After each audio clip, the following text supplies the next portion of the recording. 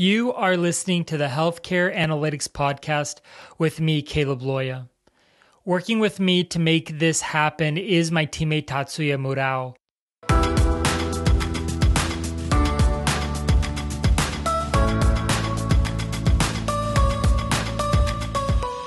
A little over a decade ago, I got to spend a summer in Istanbul, Turkey. If you don't know anything about Istanbul, Turkey, it's one of the best cities in the world. And what I mean when I say that is that Istanbul, Turkey is a mixture of Western modernity and then Eastern and ancient architecture. It mixes the old with the new, mixes the European with the Middle Eastern in very, very interesting ways. And so before I go into this story, I'd like to say that if you haven't been to Istanbul, Turkey, it's not a bad place to go. It's actually really fun. There's so many things to do. You can get around relatively easily, and the people are genuinely nice and friendly. And they're open to many different things. All this to say is that about 12 years ago, I spent an entire summer in Istanbul, Turkey. And while spending a summer there, I met a friend who happened to know some of the shopkeepers at the Grand Bazaar. If you don't know anything about the Grand Bazaar, what it is, it's essentially an indoor marketplace with countless shops. And what I mean by countless is that my friend, he said that if you don't really know where you're going in the Grand Bazaar, you could get lost and be lost in the Grand Bazaar for hours, thinking you're in one place of the Grand Bazaar, but really you're in the other. And because it's very difficult to get a cell phone reception in this edifice or in this building, then you really need to watch out where you go, because if you take a wrong turn and don't really recognize you took that turn and you get lost and you are going in circles, then it will be very, very difficult to get out of the Grand Bazaar.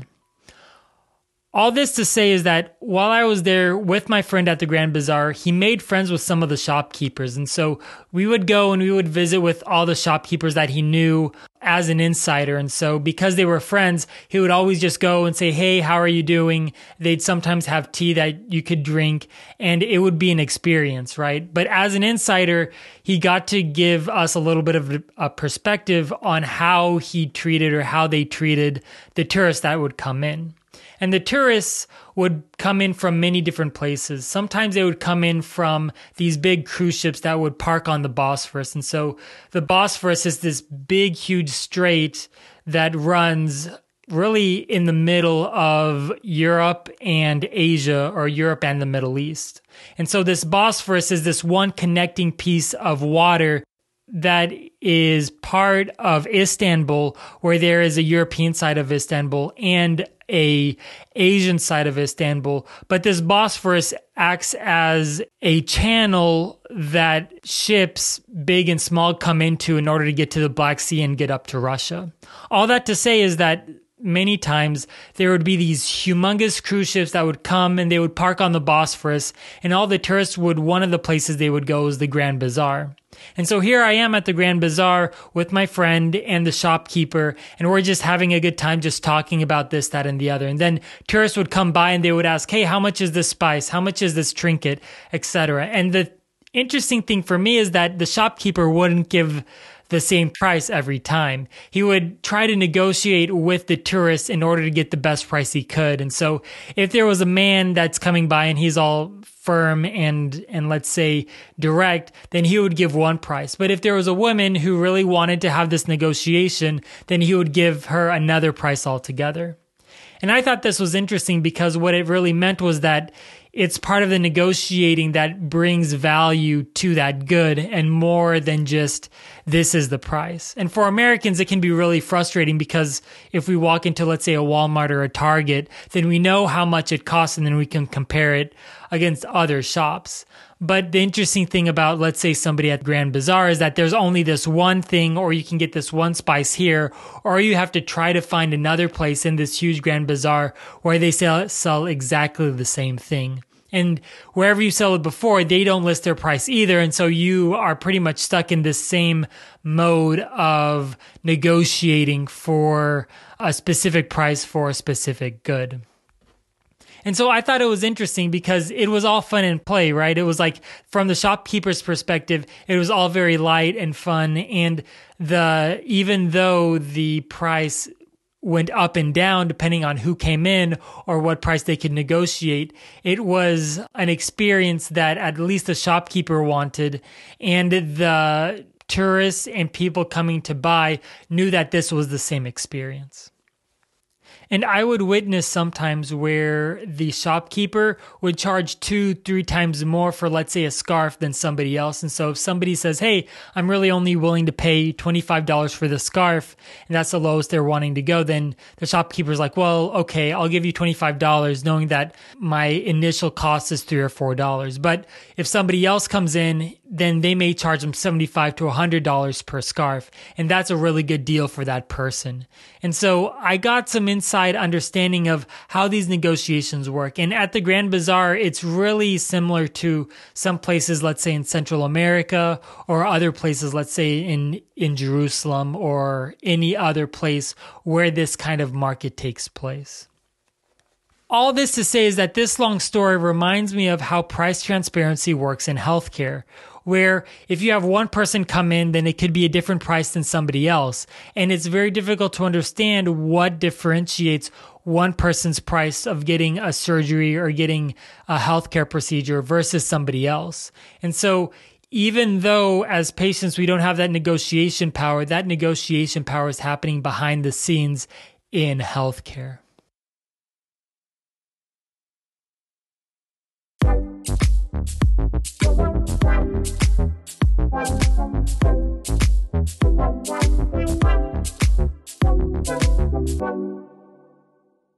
In any market, pricing is one of the mechanisms that determines value or helps inform the value of any good or service. Yes, I understand that this is Econ 101, but pricing when it comes to healthcare is unique because of the different players who are involved in determining prices. At the very least, there's the patient, there is the insurance company, and then there's the provider. And oftentimes, there is a government entity behind the three, at least, players when it comes to determining prices. In Canada, for example, the government plays a key role in determining prices. In the United States, depending on the circumstance, it can play a back role, or it could play a imperceptible role, or it could play an active role in determining prices. So when it comes to pricing, understanding that pricing is very important, you need to understand the mechanism of pricing within healthcare. And for a patient, pricing in healthcare can feel like that person going into the Grand Bazaar and trying to buy, let's say, a scarf. And he asks himself, well, why does this procedure or why does this service cost more than another procedure? Or why is this twice as expensive as it would have been in another hospital? And this is for everything from the cost of, let's say, insulin to the cost of fixing a broken leg or a broken bone. All of these have a different cost, and you can even go to the same hospital and be a different patient and receive a different price than somebody else. And the reason why, more or less, is because the negotiation power for negotiating the price of a good or service is not necessarily between the patient or you and the provider, but it's usually between the provider and the insurance company behind the scenes. And so because you pay a premium to a health insurance company, then they're the ones who have the negotiating power with the healthcare provider about how much they're going to pay for a good or service. What this typically means is that if you're using a bigger insurance company, then you're more likely than not to get at least the best price for the good or service you're looking for. If you are, let's say, using an insurance that isn't as common or isn't as prominent in your area, then you're more likely to pay a higher price because that insurance company doesn't have as great of a negotiating power as other insurance companies. And this is why Medicare and Medicaid usually have the best prices, because they have so many patients within Medicare and Medicaid that the government can essentially dictate what prices healthcare providers have to charge. What this means is that many major hospital systems will use the prices of different procedures and services in order for them to get the best result that they can. So to give you an example, suppose that there are a certain series of procedures that are mandated by Medicare and Medicaid to be at a certain price. If it doesn't cost that price, then they will then charge insurance companies or charge other patients a higher amount in order to cover the cost and subsidize the cost for those who are under Medicare and Medicaid. What this means is that in order for the healthcare provider to fulfill their financial obligations and stay afloat, what they'll sometimes do is they'll sometimes use other prices to subsidize their lower cost leaders. And so if they have a lot of volume, let's say from Medicare and Medicaid for any given number of services, if those services cost more to provide than what they're getting from Medicare and Medicaid, then sometimes they will overcharge or they will charge more to, let's say, private insurance companies for those goods or services so that they can meet their costs and meet their budget in the long term. Now, this isn't something that if you read any other article out there, it's not explicit that healthcare providers do so, but from a financial perspective, it makes sense. You know, like any organization will have a loss leader that they make up in some other way. And so that is not uncommon in any industry. But what is definitely unique about healthcare is that you have prices that are, let's say, mandated by the government in one area, but you can also cover those costs if there's a shortfall by negotiating different rates with different healthcare insurance companies. And if you are, let's say, a person who is paying out of pocket, then that negotiating power goes right out the window because you're essentially an army of one trying to fight an entire system. And so it's very difficult to get anything done as a single payer or as an out-of-pocket payer, in contrast to having insurance that helps you in that negotiation of different goods or services. If I were paying out of pocket, what I would probably do is I would just go to another country where there's a different market for these goods or services. And so, as an example, there are many people who are, let's say, going to Mexico to get insulin instead of the United States because they can pay out of pocket and it's a fraction of the cost as it is here in the United States. But there's just so many reasons why, let's say, insulin or basic drugs are way outside the normal realm of what it costs than other countries. And so if you're paying out of pocket for these things, I'd say find another market and take a vacation every now and then to get the specific goods you need. That's just my advice, not medical advice, but somebody who understands at least the basics of healthcare. That's something I've seen done in medical tourism that is something that will then now grow as there are different inefficiencies with healthcare in various countries. This is common for Canadians to do already, and this has been something that Canadians have done for, let's say, the last 20, 30 years. I remember in the 80s or 90s, you would have Canadians who would come down to Central America for their basic healthcare needs and then go back up to Canada in the spring and summer months. So that they could live 6 months in Canada, but also come and live somewhere else for 6 months out of the year. And so this kind of thing is not uncommon, but it can be more prominent if there are more inefficiencies in healthcare. All this to say is that as patients, we don't want to be like that tourist who comes in from a big cruise line and pays an exorbitant price for a good or service. What we want is we want to be insiders that have an understanding of how it actually works and what price is actually reasonable. And this is more and more possible with the advent of price transparency.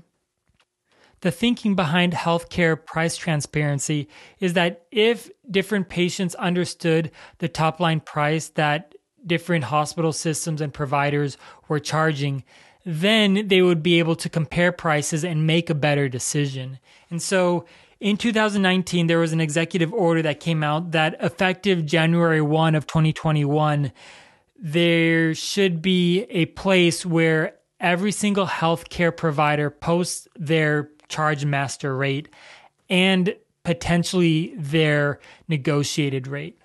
Now, I'm going to take a step back and explain what a charge master rate is. Specifically, a charge master rate is the top line rate that any hospital charges. And so think of this as like the retail rate at any store, that there is a top line retail rate that anybody charges for anything. And then from there can be discounts that are applied from that top rate. And so a charge master rate is the same way. And so what many hospitals will do is say, this is our charge master rate or our top line rate if you want this service done. But that is not necessarily the negotiated rate. They will then negotiate down with other insurance companies about what other insurance companies will pay for specific services in healthcare. What this means is that even though many different healthcare systems today post their charge master rate for any different procedure, drugs, or diagnosis related group, whatever the case, they'll post their charge master rate, but that's not necessarily the negotiated rate that they negotiate with specific healthcare insurance companies about the prices that they're actually charging on the back end. What I do believe is that posting this charge master rate is at least a good place to start. No, it's not the end result of understanding that negotiated rate, but it is at least a good place to begin the conversation of price transparency. And so if you look for any given number of hospital system, let's say in your area, you could probably find the website page or just website where they post their charge master rates. And one of the ways I did this was simply searching for healthcare prices and then name the hospital system that I was looking for.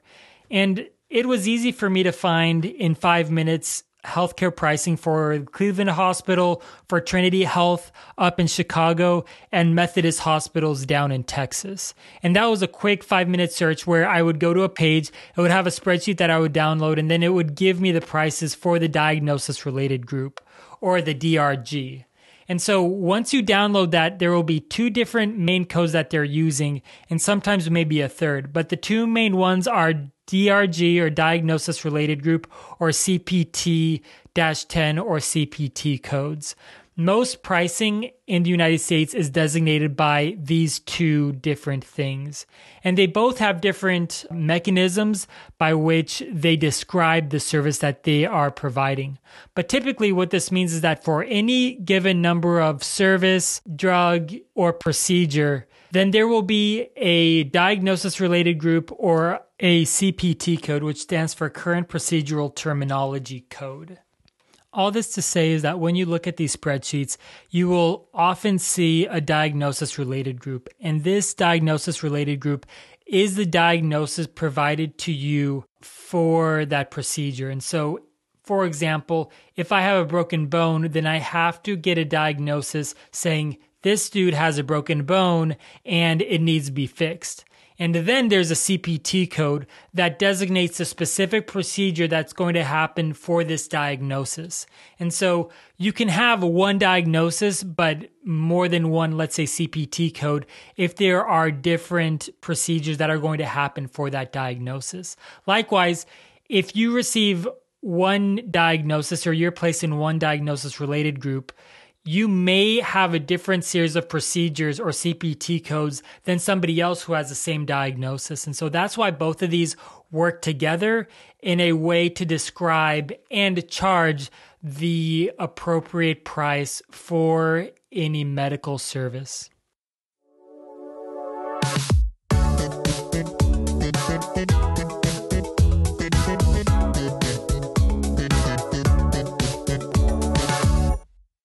The real question we're wanting to answer in this podcast episode is how can price transparency change healthcare? Is it really that game changing? And I would say if there is an increasing level of price transparency, then yes, it can change healthcare. And the reason why is because it can put more power on the individual patient about what prices they can expect to charge or what prices they can expect to have charged to their insurance company. What it does is instead of having a patient who is essentially a bystander in the healthcare process in terms of how much they pay. They can be an active participant in working with insurance companies in order to yield the best price. And there are a variety of ways that this can work. But one of the ways that I foresee something like price transparency changing the entire game is suppose that you have a patient who has a specific network for their insurance, but they find out that there is another hospital, let's say in their area, that charges a lower price than the price that their insurance will pay for it. And so what they can do is they can go to their insurance company and say, hey, I saw that the price that I am going to be paying or you are going to be paying for this service is higher than what I saw over here. And so you should try to match that price when you negotiate.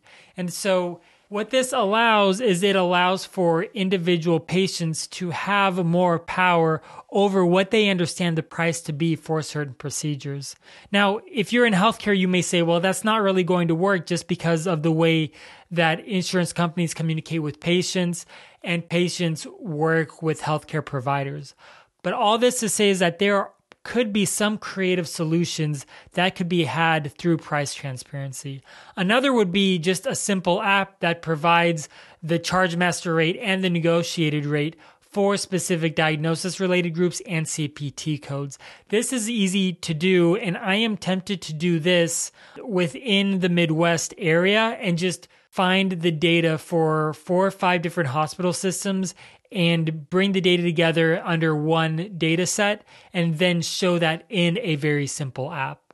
This allows at least the patient to understand how much it costs for a diagnosis-related group and or a CPT code. And so if the insurance company comes to the patient and says, hey, we charge this amount for this specific CPT code, then the patient can say, hey, well, that's not really the right price you need to pay because I found that these specific hospital systems are only charging this. And so price matching could be one way that can change the game for healthcare if there is a greater level of price transparency. Another way that price transparency could help is that specific patients could compare the prices within the United States and outside of the United States, or from within the country to outside the country. And so they could compare and say, hey, I'm going to be paying this much in my insurance for this procedure in my country, but I can go to another country and get the same thing done for a fraction of the price. So all this to say is that it can allow for additional optionality when you understand the price of specific procedures or services in healthcare. Another way I think price transparency can help in the process of transforming healthcare is by increasing efficiencies within healthcare. And so the way this would work is suppose you have different prices that are charged across, let's say, an entire region, a city, etc. And if you have specific individuals who say, hey, your price is too high, and the price comes down, what that means is that the hospital or healthcare provider will have to be more efficient for those specific services that are being offered. What this means is that there will be a greater level of standardization, more so than there already is now, for different prices in order to make it more level. And one of the ways you can think about this is just compare Walmart to Amazon. Sometimes Walmart will have a cheaper price and sometimes Amazon will have a cheaper price. But you can always figure out by your local Walmart or your local grocery store what the price is of specific items. And then you can compare that to what it is on Amazon. And this is how I buy basic goods like, let's say, flour, nuts, and any other dry goods, is I compare what's the price at my local grocery store, and I compare it to Amazon or what is online. And so what this means is that in order to compete for the best price, you have to increase your efficiency in order to do so. And so everybody is incentivized to provide the greatest amount of value for the best price possible. The reason this doesn't happen in healthcare is because of that original example I gave about the Grand Bazaar. Essentially, what you have in healthcare is you have a bunch of little shopkeepers that essentially know what the true price is in the background, but they will charge the market a different price, depending on how much they can get and how much value they can derive from that specific patient. And so value-based care, whenever I hear that word or term value-based care, I kind of question what that really means. Does that really mean that you're going to deliver the best value to that specific patient? Or does that mean that you're going to charge them a different rate depending on who they are? And sometimes both of these are applicable, where you can charge a higher price for a specific patient and they value it at that higher price. And so it's tricky, right? It's like, what's the difference between a Tesla and a Toyota? Both are cars. They both run the same. Sometimes they both have batteries where they're fully electric. Sometimes they're not, etc. And so establishing value by an individual is very, very difficult. But on top of that difficulty, if you don't have a way to understand what the true price of something is as a patient, then all you're left with is finding the best way to negotiate the price. And that is where we are now in healthcare, where we're essentially using healthcare insurance companies to be essentially that hammer that is held over the healthcare companies or healthcare providers in order to yield the best price. So if the insurance companies don't think that that is the right price, then they'll throw the hammer down and they'll start to negotiate on what the price for that CPT code is or that diagnosis related group. All this to say is it's kind of inefficient, right? Because you as a patient are trying to work with an insurance company to negotiate on your behalf for the service that you need from the healthcare provider. It would be a lot easier if you had a more educated patient who at least could compare prices and help inform the insurance company on what prices they should expect to pay for a different healthcare procedure.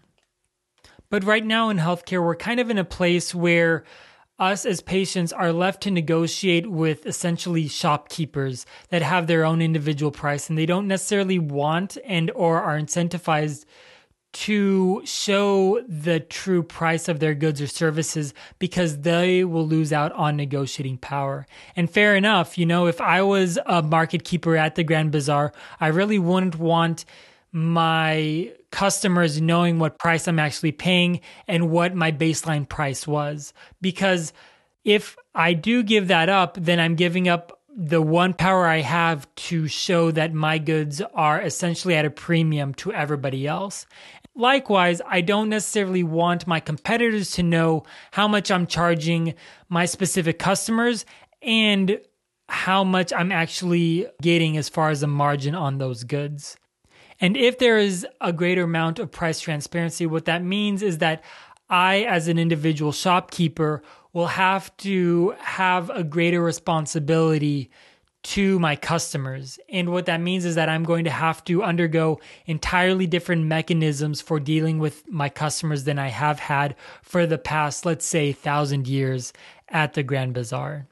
And what I'm trying to illustrate is that this kind of thinking is very similar to the kind of thinking within healthcare and the kind of thinking that healthcare executives have, where they don't necessarily want to divulge the prices that they're negotiating for different services or procedures because they would lose their own negotiating power. And likewise, they would have to relate to patients and insurance companies in an entirely different way, where they would not have as much negotiating power and they would have to improve their efficiencies and be able to leverage other capabilities in order to reach their financial and operational goals. And if you do a little bit of research on healthcare price transparency, what you will find is that there are many different healthcare systems that are not necessarily fully complying with this executive order. And one of the reasons why is because it's not necessarily being enforced as much as some people think. On the other hand, healthcare providers have a series of other regulatory requirements that they have to meet and don't really want to meet this additional requirement of price transparency if they can help it. And so they're being dragged along this process, and trying to be forced into this process of price transparency while the incentives aren't there. But for patients and for health insurance companies, it's better to have that price transparency because prices are one of the best signaling devices or signaling methods in the entire world. Prices are really one of the things that makes the world go round. If you don't know the price of something, then how can you determine its value? And even if somebody determines its intrinsic value and how much it is valued to that individual, it can change from individual to individual. And you're having to go through an insurance company to negotiate on your behalf. One of the ways I like to think about this, going back to our original example of being a tourist at the Grand Bazaar, suppose you get off this big cruise line in the Bosphorus and your first stop is the Grand Bazaar. And you find out that everybody at the Grand Bazaar, all the shopkeepers only speak Turkish. What this means is not only do you need to negotiate with these shopkeepers in a language you don't understand, but you also need an interpreter to interpret for you what you want to pay for what specific good. And so not only are you paying for that good or service, you now have to pay for a few hours of an interpreter to go with you to every single shop to interpret for you what you want specifically. And you can start to understand the kinds of shenanigans or the kinds of unforeseen circumstances that happen in these kinds of scenarios where if you are a tourist who just gets off the boat and now you have to find an interpreter, well, that interpreter could then have pre-negotiated a series of different prices or terms with different shopkeepers about the prices for certain goods. And so suppose you're that tourist and you say, hey, Mr. Interpreter, I trust you. You know, I only met you for 2 or 3 minutes, but you seem like a good person. So let's go and buy something from these Turkish market keepers. So you do that, and the interpreter says, well, these are the prices and these are the specific places where I have found the best deals. And you say, okay, well, sure, I trust you. And so you go to those specific markets and you pay really what you think is a reasonable amount for those different goods or services. And the shopkeeper is nice and kind to you. The interpreter helps you communicate to those shopkeepers, and it's all a very good experience. But when you get back to the boat, you find out that you've paid 2 or 3 times more than somebody else who didn't have an interpreter and already spoke Turkish and could negotiate for themselves. And this is one way that somebody could look at the healthcare industry in the United States and in the modern world, where we essentially have a patient who doesn't have much purchasing power, but they rely on a third party to negotiate on their behalf. But that specific patient doesn't really understand the terms or agreements between the insurance company and the provider. And so without price transparency, it can be very hard to know if the price you're being charged is the appropriate price. And that's where I believe that if we had a greater level of price transparency within the United States and within different countries and different healthcare systems, then the patient could be more in charge of their healthcare than they otherwise would have been. If this is an interesting topic to you, then feel free to reach out to us, and you can email us at podcast@arcosanalytics.com. You can also follow us on LinkedIn and Twitter if you want to find us there, where we post all our podcasts, video content, and everything else. Thanks for listening, and I will talk to you later.